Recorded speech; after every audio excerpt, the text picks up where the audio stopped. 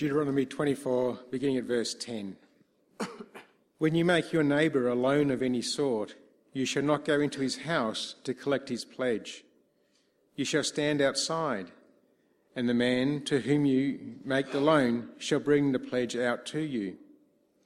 And if he is a poor man, you shall not sleep in his pledge.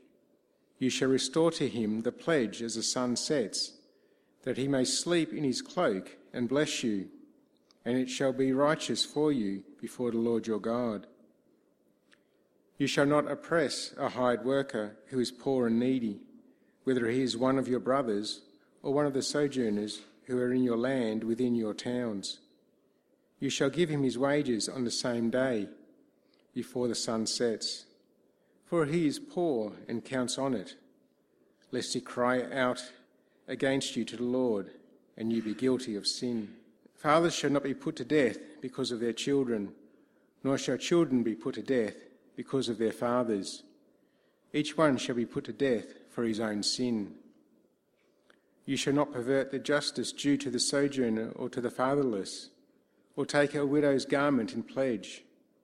But you shall remember that you were a slave in Egypt, and the Lord your God redeemed you from there. Therefore I command you to do this. When you reap your harvest in your field and forget a sheaf in the field, you shall not go back to get it. It shall be for the sojourner, the fatherless, and the widow, that the Lord your God may bless you in all the works of your hand. When you beat your olive trees, you shall not go over them again. It shall be for the sojourners, the fatherless, and the widow. When you gather the grapes of your vineyard, you shall not strip it afterward. It shall be for the sojourner, the fatherless, and the widow. You shall remember that you were a slave in the land of Egypt. Therefore I command you to do this. Amen. Good morning. These verses from Deuteronomy that Alvin just read are part of the section that kind of explains the spirit of the law. You know, the basic law is you shall not steal, the eighth commandment. This kind of explains the spirit of that. If you were to practice efficient harvesting and go back and get every single sheaf or every single olive, etc., then you would actually be stealing.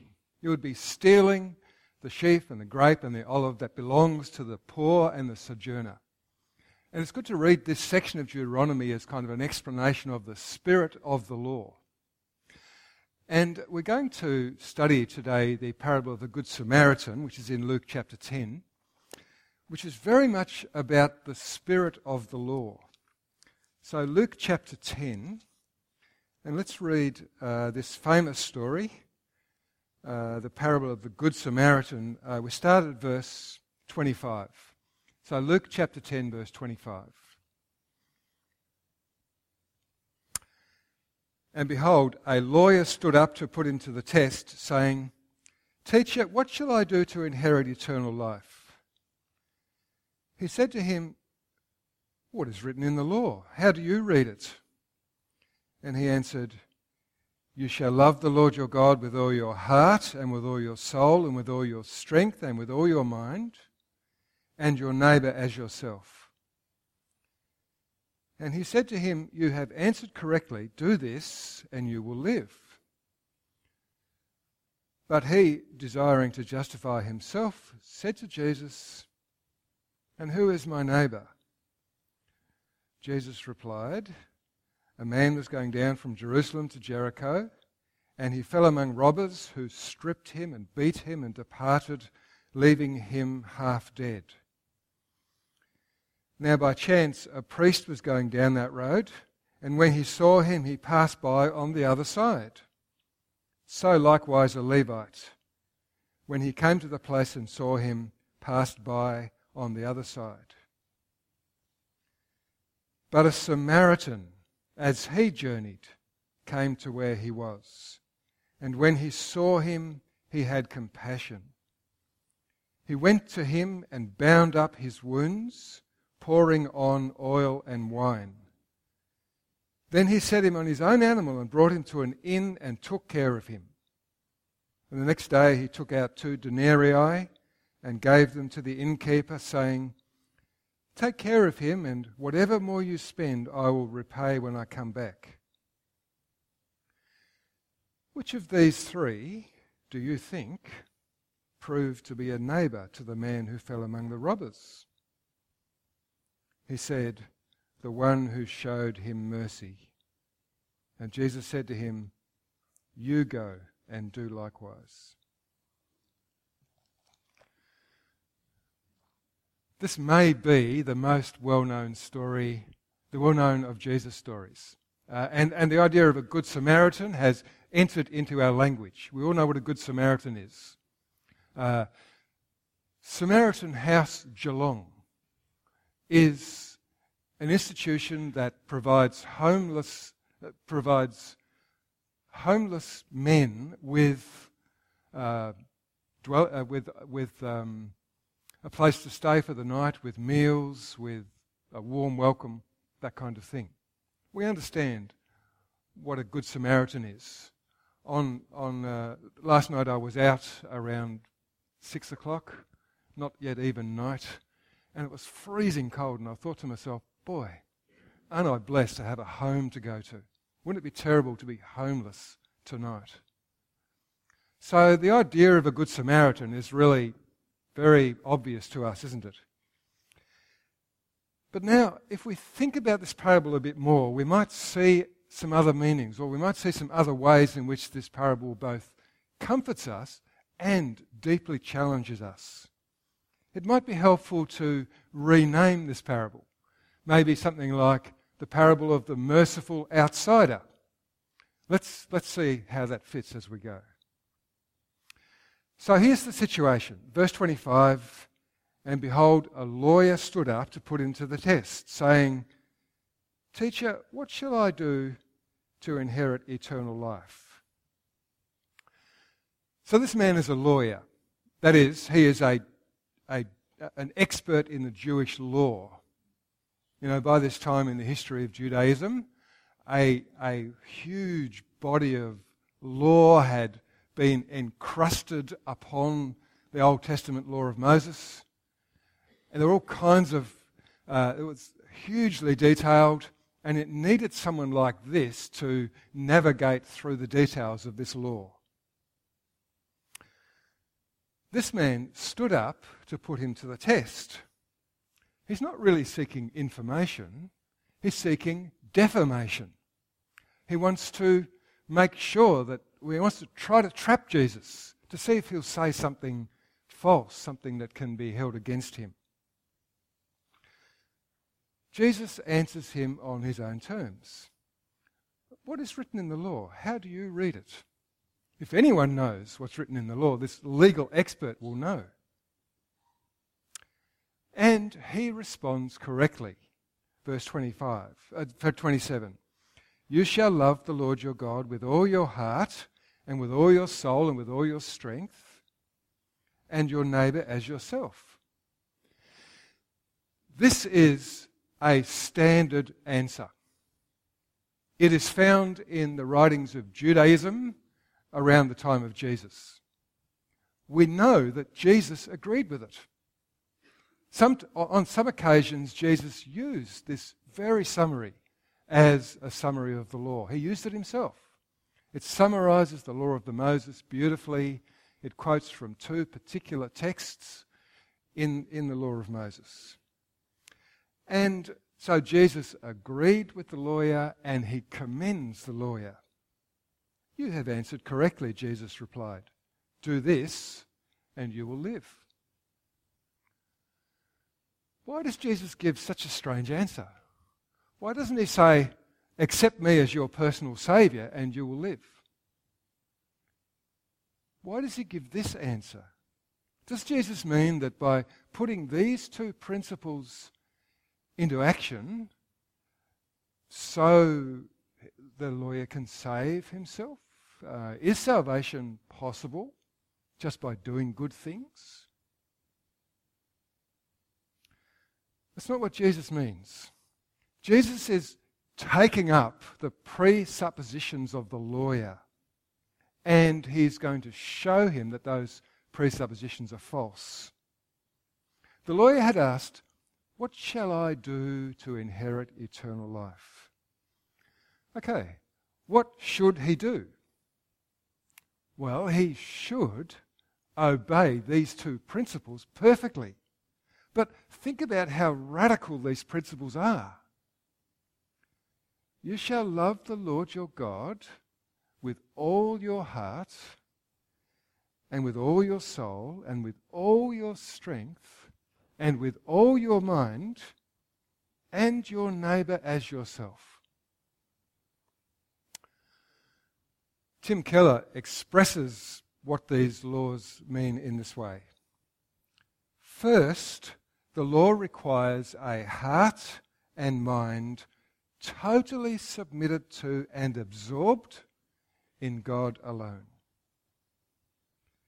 Second, it requires that we must meet the needs of others with all the speed, the eagerness, the energy and the joy with which we meet our own needs.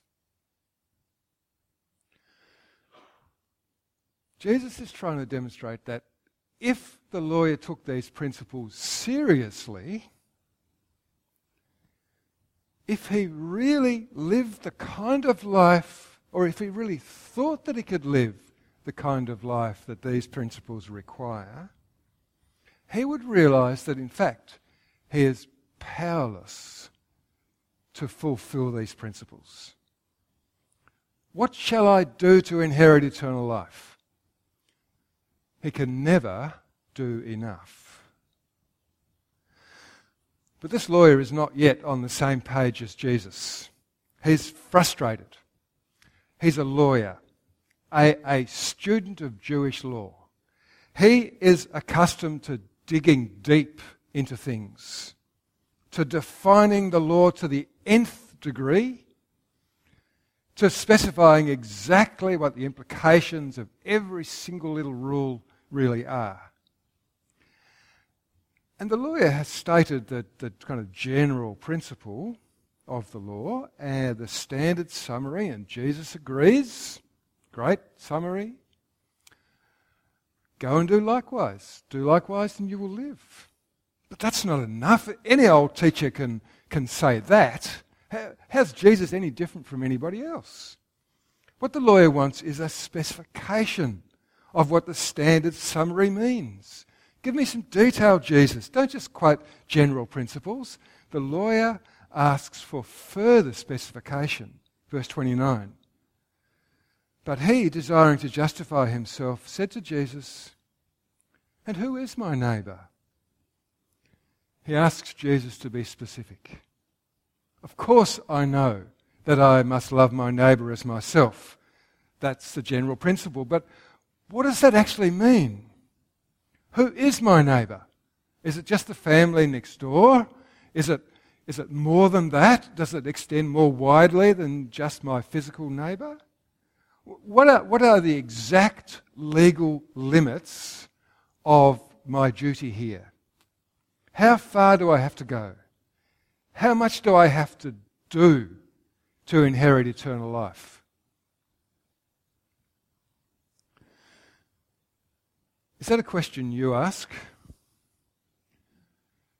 Do you ask yourself, what do I need to do to be saved? How far do I need to go? At what point will what I've done be enough? And how will I know? How will I ever know whether I've done enough? Well, Jesus answers this question about who is my neighbour with this parable of the merciful outsider. And just understand what he's doing here. He is explaining the second great principle of the law. The second great principle is love your neighbour as yourself.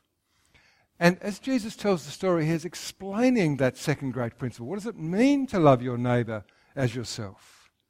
And he's showing that the essence of the righteousness that God requires of us in our relationship with other people is that we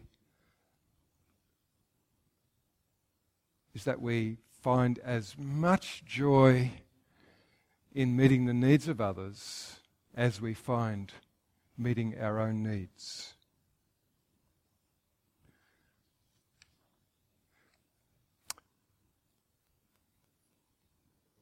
A man is travelling from Jerusalem to Jericho. Jerusalem is 900 metres above sea level, up in the mountains of Israel.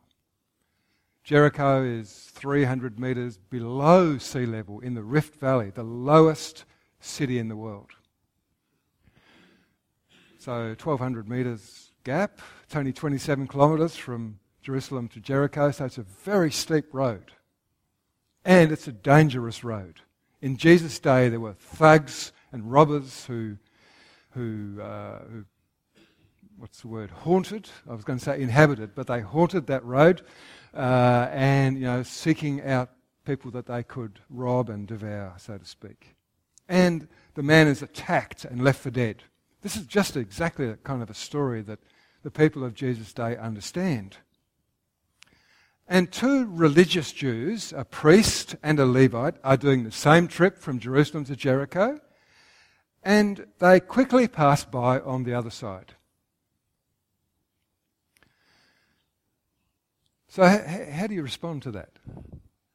I think that we imagine that what we're supposed to do is be horrified. How can human beings be so unmerciful to each other? How can they just go ahead and leave people on the side of the road like that? How hard and cruel can human beings become? I think that's the way that we think we're supposed to react. But what we need to realise is that in hearing Jesus' story, many of the people listening, and certainly the lawyer, would have applauded what the priest and the Levite do. They're doing the right thing. The lawyer would have approved of the priests and the Levites' actions in leaving the man for dead. Just put yourself in the priest's position. He's travelling down from Jerusalem to Jericho. And in the story, it seems fairly likely that he's been up in Jerusalem, or maybe we can imagine that he's been up in Jerusalem for the 2 weeks of his service in the temple, ritual service in the temple. And because most priests actually lived in Jericho rather than Jerusalem, much nicer climate, he was travelling down to where most of the priests lived. Actually, as an upper class person, he's probably sitting on a donkey, travelling down to Jericho. Now he comes across this semi-naked body on the side of the road. Let's put ourselves in his shoes. Oh dear, someone's been attacked. What should I do? Well, okay. What does the law say? Well, for a start, I don't know if this man's a Jew or a Gentile. And I just can't tell, so let me call out. I say, are you okay? He's not answering. I don't know if he's a Jew or a Gentile. He seems to be unconscious. And I can't help a Gentile. God hates Gentiles. He hates sinners. I can't help him. Well, maybe he's dead. Well, that's the final straw. He's dead. Maybe he's dead. And if I, as a priest, approach him, if I come within 4 cubits of him to see if he's dead or not, I will be defiled. And I'll have to go back to Jerusalem, not home to Jericho, where I want to go. I have to go back to Jerusalem. I have to stand at the east gate of the temple for a week, going through the purification ritual again. I'll have to tear my robes. It's too humiliating. And he goes past. And the Levite's not in any better position. As a Levite, he can't touch the body either. He can't approach the body either.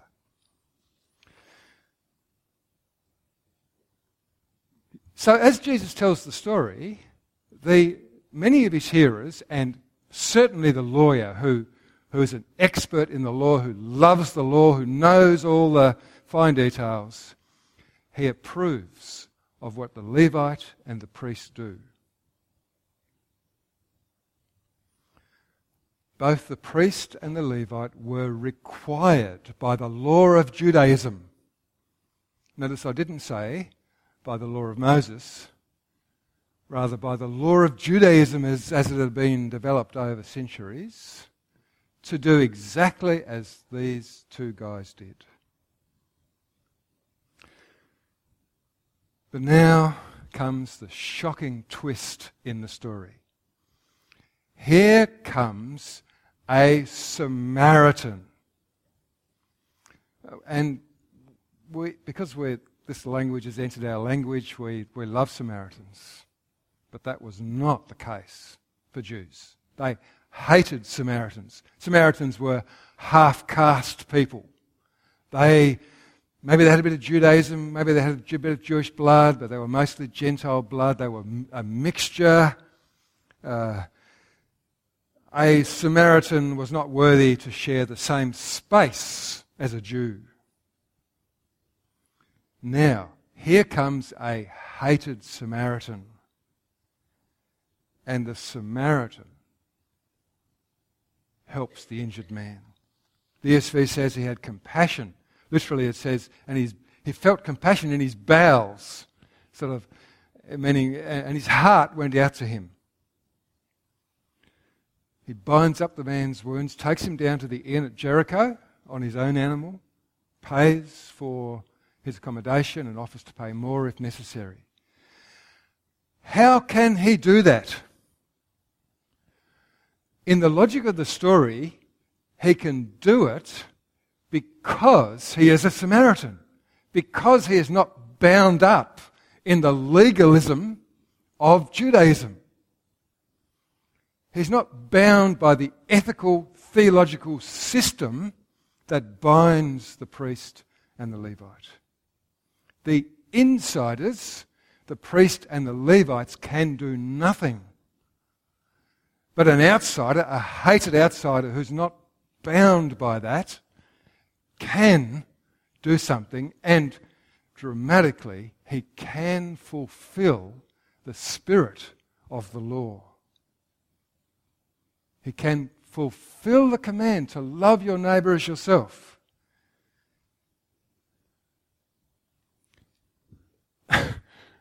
The lawyer is absolutely on the rack. I mean, he represents the law. He approves of what the priest and the Levite did. Jesus chooses a Samaritan in the story, someone who can obey the law, whereas a religious Jew, a ritualistic religious Jew, the priest or a Levite, cannot. And so Jesus' question, it must have been a shocking question. Now, which of these three do you think proved to be a neighbour to the man who fell among robbers? What a question. There is only one possible answer, isn't there? The one who showed him mercy. Jesus says to the lawyer, "You go and do likewise." The lawyer had begun by asking, "What will I do to inherit eternal life?" Jesus says, "You go and do likewise." The lawyer had asked about the limits of the law, what he must do. And the answer, there are no limits. There is nothing you can do to save yourself. In fact, who is the man who is saved in the story? It's the man who can do nothing.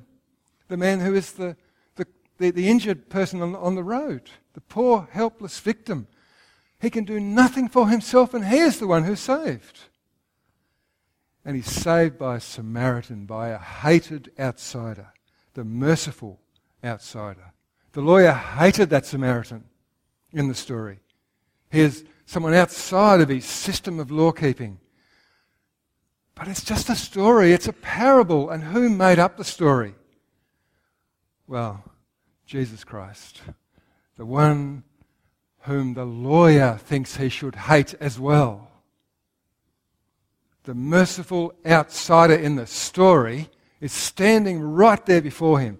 Jesus Christ is the merciful outsider. He worked outside the system of law to bind up wounds, to provide shelter, to save his neighbours.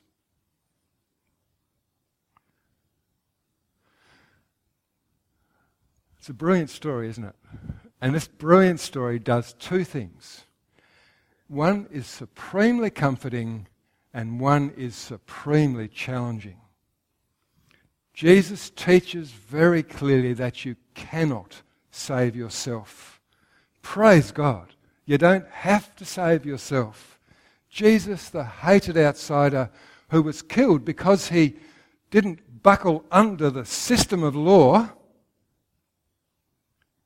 is the merciful outsider. He is the one who acts in mercy and love and compassion towards the broken and the needy. You can't ever justify yourself before God, but Jesus saves all who entrust themselves to him. That's the comfort. That's the supreme comfort of this story. But the story also has a supreme challenge. Jesus lays out the essence of the righteousness that God requires of us in our relationship with other people when we are saved. The parable of the Good Samaritan explains this second major principle: love your neighbour as yourself. It defines neighbours as anyone who is in need.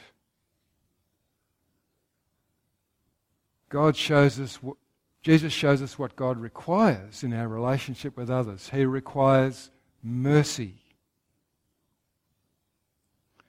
Jesus' final devastating question was, which of these three do you think proved to be a neighbour to the man who fell among the robbers? The lawyer replies correctly, the one who showed him mercy. What does it mean to be a neighbour? It means to show mercy. Who is my neighbour? Anyone who requires mercy. What is mercy? It is kindness expressed for someone who is in need. If I don't show mercy, am I a Christian? It's exactly the question that John asks in his first letter. He says, but if anyone has the world's goods and sees his brother in need, yet closes his heart against him, how does God's love abide in him? Little children, let us not love in word or talk, but in deed and in truth. James has a very similar thing to say. He says, for judgment is without mercy to one who has shown no mercy. Mercy triumphs over judgment. What good is it, my brothers, if someone says he has faith but does not have works? Can that faith save him? If a brother or sister is poorly clothed and lacking in daily food and outside in Geelong on Saturday night, and one of you says to them, go in peace, be warmed and filled, without giving them the things needed for the body, what good is that? So faith by itself, if it does not have works, is dead. You see, mercy, this thing that God requires, is a test of the heart. Have you received mercy from God? Has He been kind to you in your greatest need? Then you will show mercy to others who are in need. If there is no mercy in your heart, are you a Christian at all?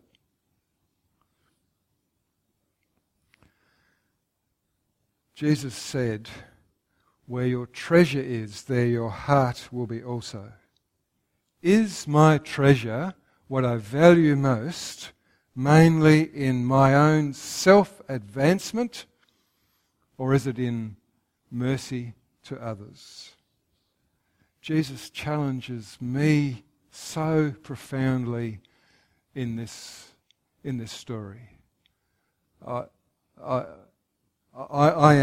preaching to myself as much as to anyone. How am I doing at showing mercy?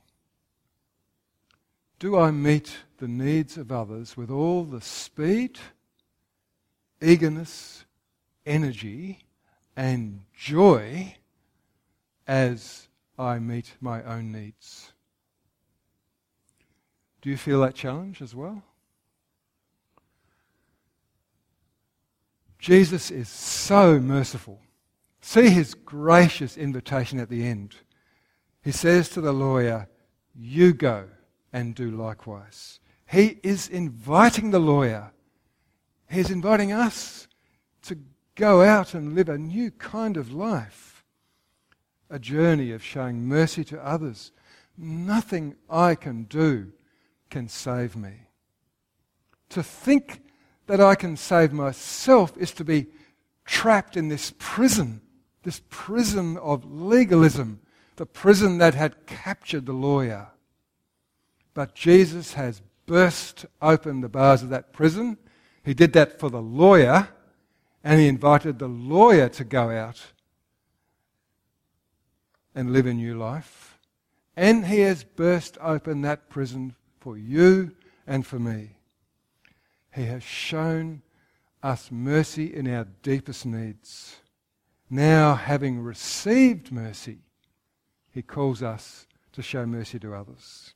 Blessed are the merciful, for they will receive mercy. Let's pray, shall we? Our gracious Father in heaven, by your mercy alone can we be saved. Your kindness, your love, your grace to us in Jesus Christ sets us apart as your people. The bars of the prison have been burst open by your mercy to us. Help us in turn to show mercy to our neighbours, to people in need. Whether those neighbours be next door or international. Thank you that the message of the gospel is a ministry of life to the whole person. May we be characterised by the love that demonstrates and expresses your love towards people who are in need. We pray in Jesus' name. Amen.